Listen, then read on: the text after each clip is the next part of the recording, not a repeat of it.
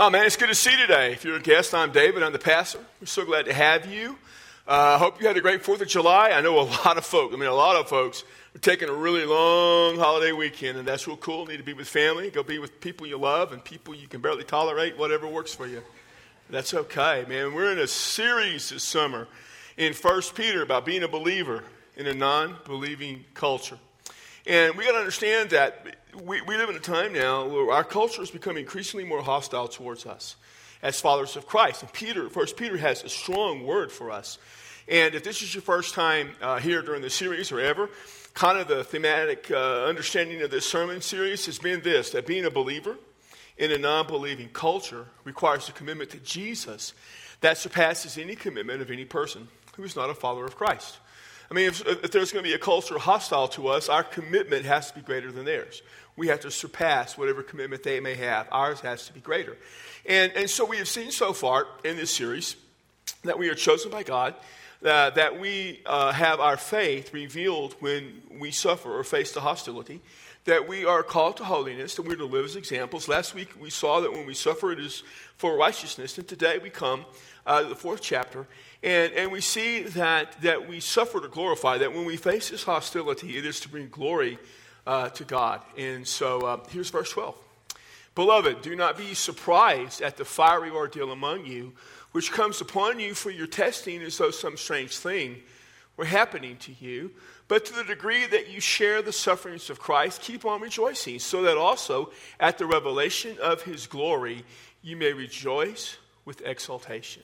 If you are reviled or insulted for the name of Christ, you're blessed, because the Spirit of glory and of God rests on you.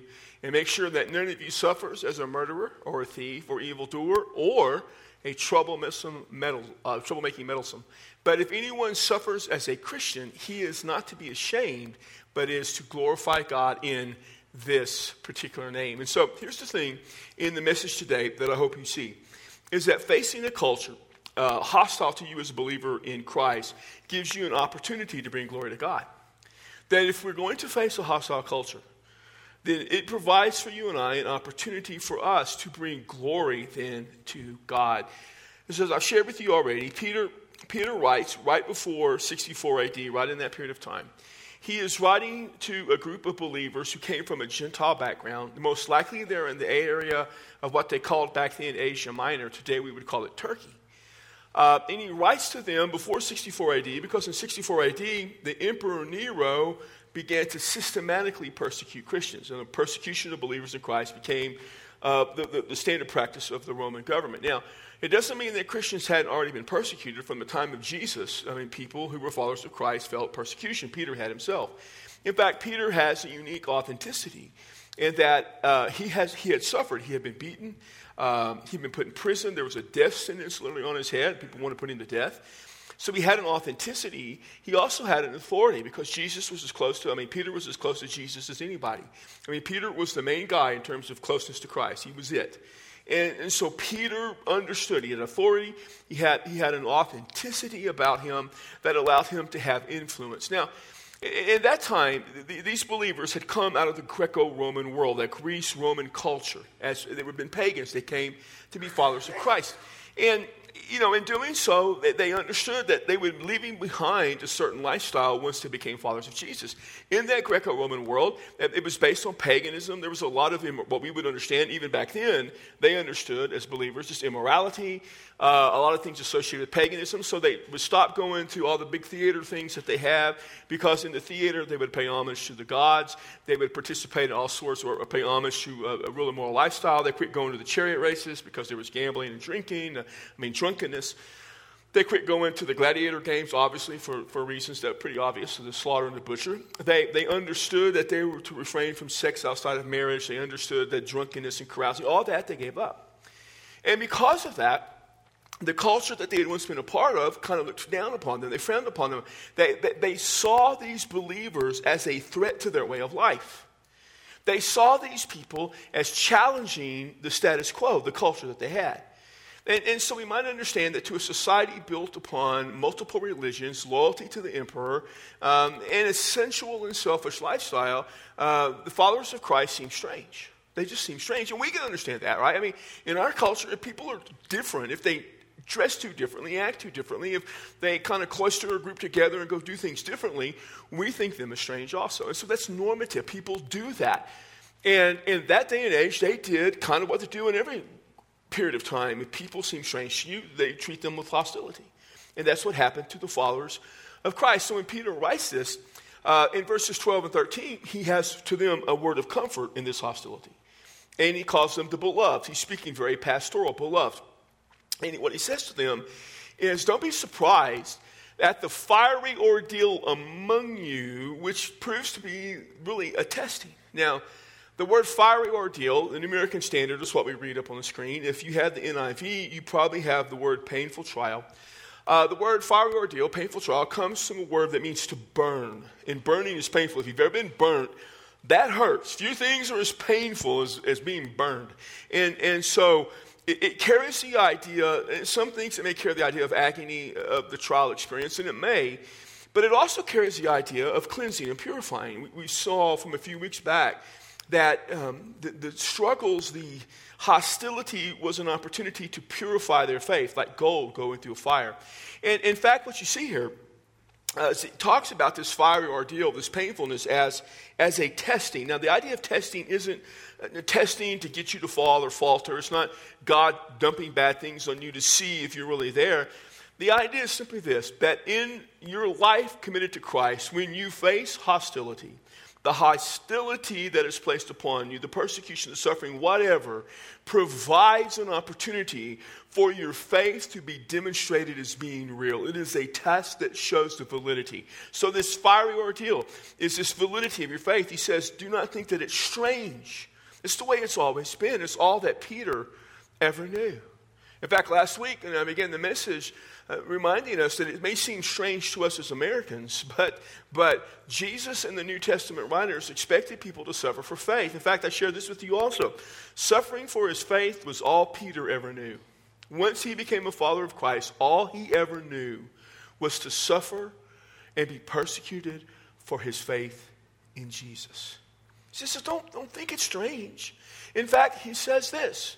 When you share or you have in common with the sufferings of Christ, keep on rejoicing. He looked at what was happening to them as sharing with something. The word share is to have in common. It's used in Acts of the churches, the people who were part of the church had all things in common. It comes from a Greek word, and whether you care about Greek or not, it's sometimes helpful. It comes from a Greek word, koinonia. Back in the 80s, I remember when churches would start, they were naming themselves after words in the Greek. So you had Agape Church and Maranatha Church, and you would have koinonia churches, which means there was one church called Koinonia Fellowship, which literally means fellowship, because what koinonia means fellowship. It's the idea of sharing, partaking together. And he says, so when you suffer, you are partaking with the suffering of Christ. It doesn't mean you're suffering the same way he did, though soon, right after he wrote this letter, Christians who begin to be crucified by Nero, some of them even lit on fire when they were crucified. They would literally have a fiery ordeal. But he's not even talking about that. It is the act of identification. When they suffered, they were identifying with Jesus. When we experience baptism, we are identifying with Christ. Next Sunday night, we're going to have baptism. I'll walk over here because the baptistry's over here. And so next Sunday night at 6 o'clock, come on. We're going to baptize, 10, 12 people, something like that? 10 right now? And we may pick up a few more along the way, And we're going to baptize. And it's an act of identification with Jesus. And also, afterwards, we're having this great fellowship. So come be a part of that. We're going to share together. We're going to fellowship. We're going to share. We're going to experience baptism. It's a coming together. And that's what it kind of means. It's just identifying with people. It's just sharing together in Christ's suffering. He says you are to keep on rejoicing. Once you're a follower of Christ, you rejoice, but you keep on rejoicing. Not that you're happy about the suffering, but because you realize that the reason people are treating you this way is because of your faith in Jesus. And because you have faith in Jesus, you should always rejoice.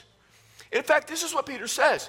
Keep on rejoicing because at the revealing of his glory, of the revealing of the glory of Jesus, when he comes back, we've kind of seen this a couple of times already. When he returns and he settles all debts, and the understanding is that his kingdom is complete, and we might understand this, that we're going to spend eternity in heaven. That's our understanding. You're going to rejoice with exultation. I'm sure your joy is going to overflow. You're going to look back and say, so I suffered a little bit in this life. It wasn't much because I am with Christ and I have an eternity of joy. When I was in seventh grade, the first time, I was 12. I was only there once, so. And seeing if you were awake. And so that's when you got to start playing football for your school. Now, before that, you played YMCA football or Pop Warner. I played YMCA, and it was fun. But when you entered into school, it's big time then. You know, even in seventh grade, I played in a school system and in a school through high school. It's big time, big in Texas. And you start practicing, and it's August. And it's 100 degrees. The humidity is like 120. I mean, it's just brutal. And there's 100 guys going out. And this isn't like Pop Warner and YMCA where your daddies are coaching and your mama's out there making sure nothing happens. And so it's brutal. It is hard. It is harsh. And guys are dropping left and right. And listen, you're 12 years old and you've never hurt more in your life than this moment. This week, the first week of practice. And the coaches would come say, guys, listen, keep at it, don't give up. And I remember Coach Centeno. He would say, guys, I know it's hard now. And some of you think like you want to quit. But don't quit because one day you're going to look back and you're going to be so thankful that you never quit at this moment. 10 years later, I played my last game in college. Senior year, all of it's over. There's no more football left to play. There's no more to play. My body won't let me anyways. And I remember it's over and I'm heading home, never to play again. And I thought back to seventh grade with Coach Centeno. And I thought he was right. I'm so glad I never quit because I don't regret one single moment of doing that. Now, here's the thing. I'm not comparing heaven with that. But what I want you to see is in our human experience, we understand that there are times that things are difficult, that when we endure them, down the line, we look back and say, I'm glad we endured it because it was worth it. Here's the thing. We have eternity with Christ, glorifying God in his kingdom in heaven.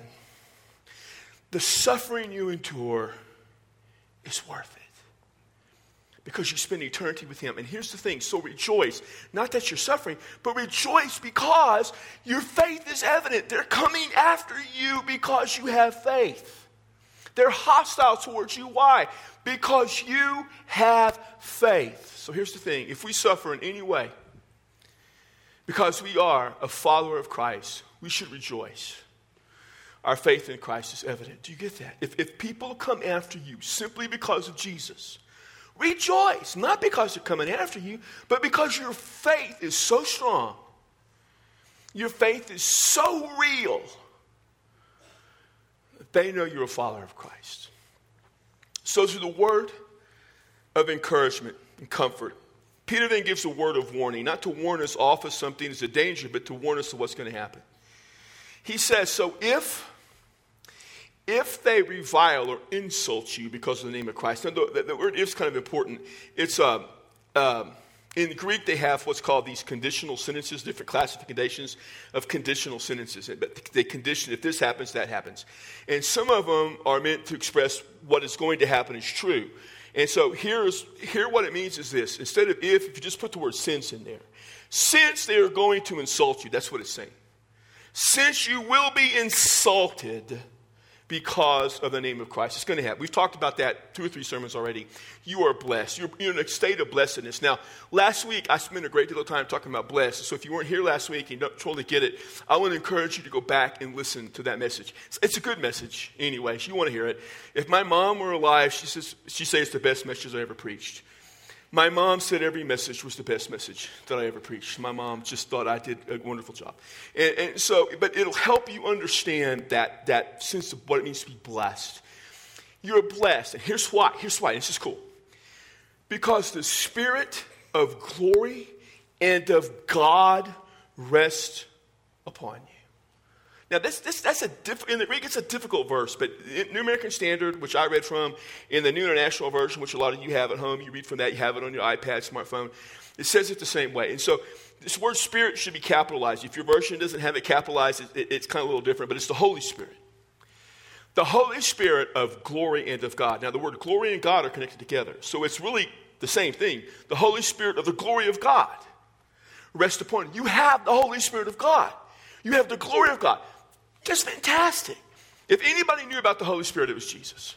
I mean, it was Peter. Well, Jesus too, but Peter. And before he ascended, Peter and the apostles were with Jesus, and he breathed on them and said, receive the Holy Spirit. He knew the Holy Spirit.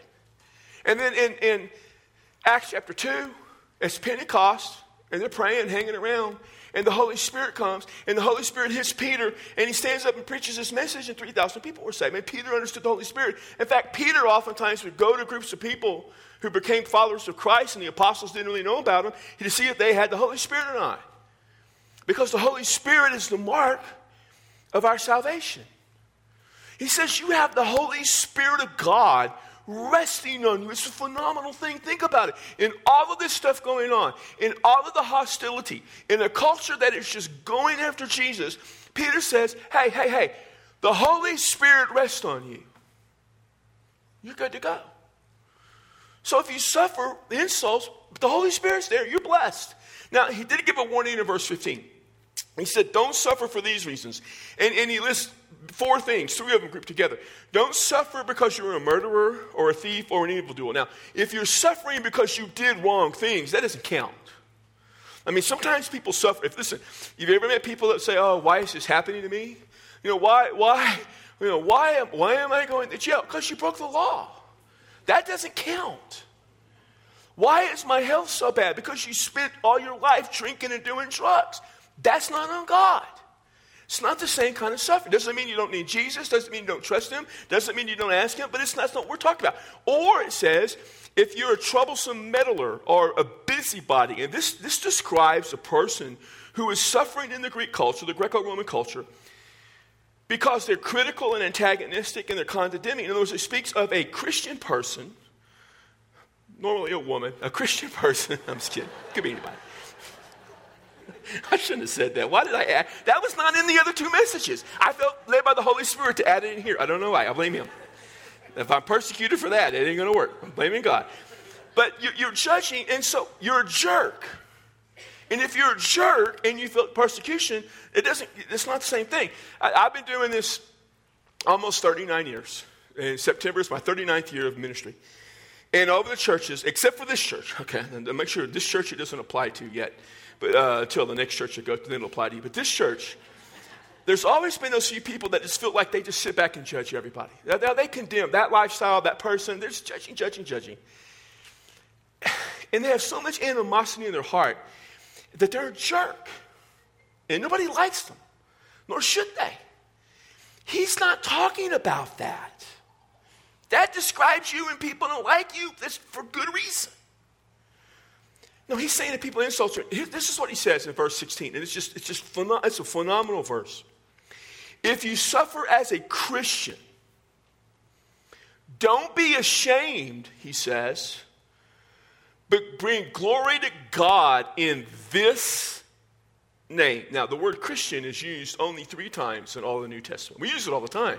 I mean, on the course of a day, I'll use it a bunch. If someone says, how would you describe yourself? Christian. It's just common. But back then, Christian was a word, it was a derogatory term. And the word Christian is of Christ, one of Christ. People say it means a little Christ. It doesn't mean little Christ. It means of Christ. And it's the idea that they would use it to slander someone. So in Acts 11:26, it's used the first time. And it says the believers, the disciples in Antioch were called Christians for the first time. So the other people in Antioch would make fun of them by calling them Christian. In Acts 26:28, Paul is with King Agrippa, trying to win him to the Lord. And Agrippa says, Paul, you think in so little bit of a time you can make me become a Christian? Which is a term of slander. Now here, Peter says, he's just talked about people insulting you. So when they insult you by calling you a Christian, that's what it means. By the way, Baptist was also a term of insult originally. I mean, people use the term Baptist to be an insult and critical of them. And I don't think of that term at all as being an insult. I mean, if you want a name that's insulting, Methodist, that's an insulting name. I'm just kidding. I'm just kidding. If you come from a Methodist background, I'm just joking with you. Baptists and Methodists joke all the time. There are a lot more of us, so it's funnier, evidently. Here's the thing. If they slander you, don't be ashamed. What are you ashamed of? He says, here's the thing. In this name, what name? The name Christian, in this name, used only 3 times in the New Testament, 3rd time here with Peter, in this name, glorify God. In the moment of their slandering, glorify God. Do you know the reason we exist in humans is to bring glory to God? Is to have this relationship with God that brings glory to God. As a follower of Christ, what am I to do? I am to glorify God. The main way I glorify God, by the way, is helping people to come to Jesus. The greatest glory we ever give God is when we proclaim Jesus Christ as Lord and receive salvation. If you want to glorify God, help people come to Jesus. That glorifies God. But in the midst of whatever you're going through, live your life in such a way. Make sure your speech is such that you do not return the hostility, but instead in what you do, because you were a follower of Christ and that evidence is given, you glorify God. So if we suffer in any way because we were a follower of Christ, we should rejoice. God is glorified in that suffering. God is glorified in that suffering. That's what we're to do. Now here's this culture that is hostile to Jesus. And they've always been hostile to Jesus. From the moment Jesus' ministry started. In fact, really, from the moment of his birth, they were trying to kill him. Somebody was. And the more hostility they directed towards the followers of Christ, the more people became a follower of Christ. It's amazing. 64 AD, and I've told you this already, but I'm going to say it again, it's important. Nero began persecuting Christians. It was the official policy of Rome for 260 years. It ended in 260 years because Rome had more Christians than pagans. And the emperor became a Christian. Through all of that persecution, Christianity just grew. Even today, and I've shared this with you before several times, for the last 70 years, they have persecuted believers, the church, Christians in China. And by the year 2030, there will be more Christians in China than any country in the world, including ours. Why? Hostility just drives people to Jesus. Think of this. How ironic that a culture hostile to Jesus drives people to Jesus. And in their hostility, they glorify God as well. That's what happens. Cultures that are hostile to Jesus, they end up driving people to Jesus. I can't explain it. They just do. And in that process, God is glorified. So we live in a culture today that's becoming hostile. And it's kind of strange because most Americans, over 70%, identify as Christians. And so it's not like they're all hostile. I mean, it's a small group of people somewhere, some who identify as Christians, bringing about this hostility. And back in Peter's day, Christianity, it didn't exist at first. I mean, it came into being with Christ, and then it grew, and they were hostile as Christianity began to grow. But now, America, our culture, it started by people who were Christians coming to worship. They came over here to worship. And so America has always had a strong Christian influence, and now we're getting this hostility. And this is kind of what's strange. People are trying to leverage Jesus, they always have, to justify their hostility.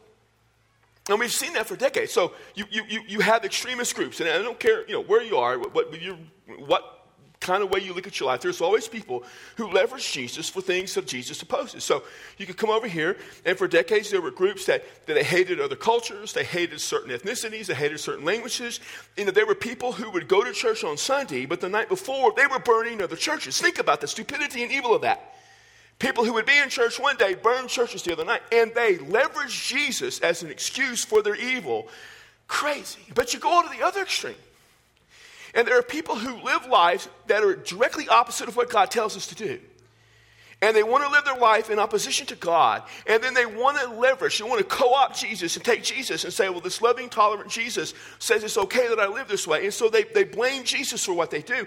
And the whole process, all of this stuff, all of these cultures that are actually hostile to people and hostile to Christians are trying to leverage Jesus. And it's crazy. I mean, let me recommend to you 4 books that you should read. They're really good books. They're Matthew, Mark, Luke, and John. That's their names. And go read about Jesus. And so they came to Jesus, and they were always trying to leverage Jesus. You realize that. Sometimes it was so they could trap him, to get him to take a side initiative to trap him. Sometimes they wanted him to support them, and so they'd come. And so they came to Jesus about politics. And it was the Jews, because he was in a Jewish world. He was Jewish. He was dealing with the Jewish people in the Greco-Roman culture. He was Jewish. And so they came and said, should we pay taxes to Caesar? That's a big political issue. So Jesus said, bring me a coin. They brought him a coin. He said, whose picture's on it? They said, well, it's Caesar's. He said, give to Caesar what is Caesar's. And you give to God what is God. And he was through with politics. Let me share something with you. Jesus never got involved in politics ever, and he still doesn't get involved in politics ever. We just drag him into it. We drag him into it. Jesus is above all of that slime. He doesn't. And about society. There are important issues in society, like divorce, like today. So there were some in the Jewish world that says you should be able to get a divorce for any reason. And some said, no, only if there's infidelity. So they came to Jesus. They said, tell me about divorce, Jesus. What do you think? Remember, Moses commanded that we get a divorce. And Jesus said, Moses didn't command it. It was because of your sinful hearts that he allows you to do it. He said, go back to Genesis. What does it say? One man, one woman for life. That's what God wants. We're through. Oh, what about religion? Oh, religion is always a good subject to discuss. So they tried to get Jesus. Let's have a religious conversation. What's the greatest commandment? Come on, tell us what you think. Jesus looked at them and said, I'll tell you this. Here it is. The most important thing, love God. Oh, there's a second thing. Love others as much as you love yourself. Love God, love others. That's it. We're through. And that was it. They never leveraged Jesus for anything. In fact, Jesus came, and here's what Jesus said. He said, I want you to love people that are even your enemies. People that hate your guts, you love them. And I want you to forgive people. I don't care how many times they wrong you. I don't care what they do. There ain't never no excuse to never not forgive people. Go figure that out, how many negatives I used. 4. It works out. And then he said this, listen, if a Roman soldier asked you to carry his pack 1 mile, which he could do, you just carry it a 2nd mile. And if someone insults you, turn the other cheek, let him insult you again. Do to people, treat people the way you want to be treated. In fact, here's the thing. You love God, love others. Here's what I want you to do. I want you to deny yourself. I want you to take up your cross, and I want you to follow me. And for this, they killed Jesus. That's why they killed him. And right before they killed him, he had 11 guys left. Judas had gone to betray him. And in John 15:18, here's what he said. He said, guys, listen to me. If they hate you, know this. It's because they hated me first. So here's the thing. You and I are called to follow Jesus. And for this, you may suffer. And you may face a hostile culture. But will you glorify God when suffering and hostility come? Will you glorify God when the world hates you for Jesus? I began the message reminding us that in facing a culture that is hostile to us, we have the opportunity to glorify God, and you will have it. Listen, it could be at your place of work. It could be in your family. It could be among friends. It may be because of social issues. It may be because of the life you live in Christ. It may be over politics, who knows. But if you seek to honor God and you seek to follow Jesus, you will suffer. Not like Peter did. And then not like necessarily the people did, but it still will be real to you. And so here's the thing. When that moment comes, what are you going to do? I want to encourage you to rejoice and praise God. Not that you suffer, but because you have faith that threatens the culture. Just be thankful that you have enough faith in your life that people are hostile to you because of it, and praise God. And do this. Knowing what you're going to face, you can probably think of the people or the place or the incidents or the circumstance. You can see that. Do this. Make the commitment right now that God, whatever happens, whatever comes, I'm going to glorify you. I'm going to glorify you. Today, you can make that commitment, the commitment to glorify God no matter what. You can make the commitment that you will praise God for your faith. And up here, there'll be some folks, men and women, if you want to come and talk to one, you can do that. Maybe you've never trusted Christ as your Savior, so here's what I'm going to invite you to do. It seems strange, but I want you to come and join a group of people who are going to face the hostility of trusting Christ and give your life to Jesus. Trust Jesus to be your Savior. And experience the hostility that comes with it. It'll be the greatest joy of your life. If you have someone that you know is close in your family, your friends, that they're struggling, we'll pray with you. So if you want to come up and say, David, or one of the guys or gals, pray, we'll pray. We'll pray with you. If you want to join our church, you can. I don't know what God wants you to do. Here's what I know. He wants you to walk out of this building today and glorify Him. So, Father, we thank you for what you give to us. And it's a difficult calling to some degree, I know. And it's a culture that we don't always understand why it's hostility, but it's there. So help us, Father, to rejoice that we have faith worth persecuting. We have faith worth someone being hostile towards. We praise you. And help us, Father, see above all else in all of this to be sure that by our words and by our actions, we glorify you. Because nothing else matters. And in so doing, people will be driven to Jesus and trust Him as their Savior. So we ask this in the name of Jesus Christ our Lord, by the power of the Holy Spirit that rests upon us, and for the glory of you, God. Amen and amen. Would you stand? We'll be here at the front.